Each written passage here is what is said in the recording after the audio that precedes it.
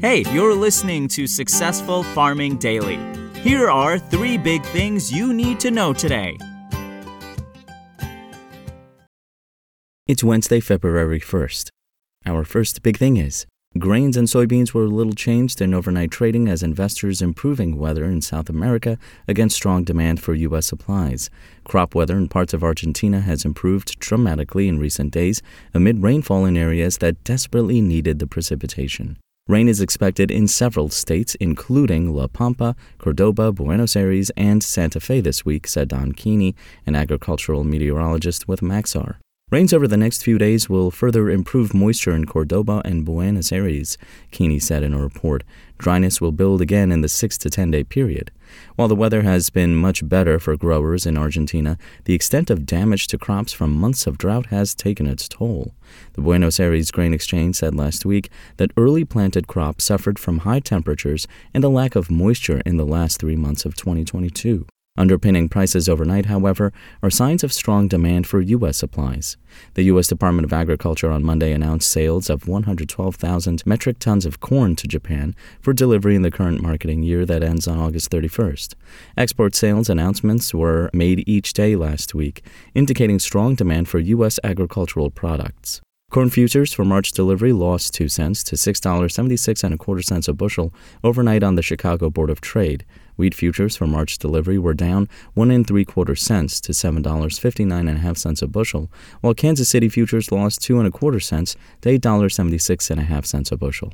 Soybean futures rose 1 cent to $15.39 a bushel. Soy meal was up $2.50 to $486.70 a short ton, while soy oil lost 0.21 of a cent to 62.12 cents a pound. Next up, agricultural producers received more for their goods in December while the prices paid was unchanged, according to a report from the USDA. The December prices received index rose 3.1% from November and 22% from the same month the previous year.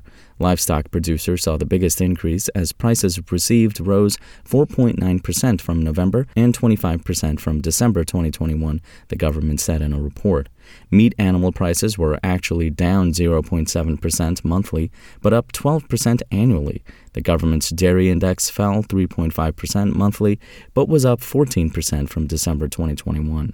The USDA's crop production index rose 1.1% month to month and 21% annually, led by grain and oilseed prices received that were up 2.4% month to month and 16% year over year.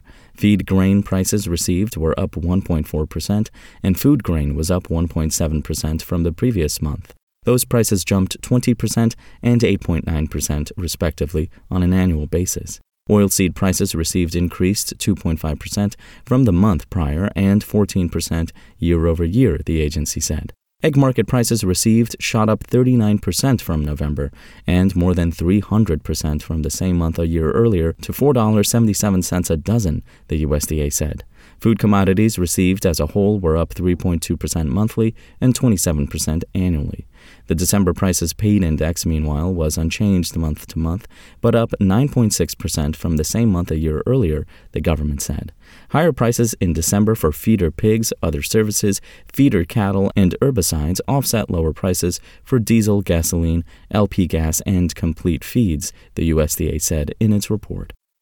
And finally, ice and winter storm warnings are in effect for much of central and northern Texas, while a winter weather advisory has been issued for counties in the southern panhandle, according to National Weather Service maps. In central Texas, more than a 1/4 inch of ice is expected through tomorrow morning, which likely will cause power outages and tree damage, the NWS said in a report. In the Oklahoma and Texas panhandles, where hard red winter wheat is overwintering, freezing rain, sleet, and snow are possible later this afternoon into Thursday, the agency said. A light glaze of ice also is expected. Further east in Arkansas, ice and snow are expected today into tomorrow, the NWS said. Ice accumulations of up to 0.35 inches is in the forecast. Bridges and overpasses could become slick, resulting in travel impacts this morning, the agency said. Those impacts will continue through the day and especially into the overnight hours. Thanks for listening. Follow more news on agriculture.com.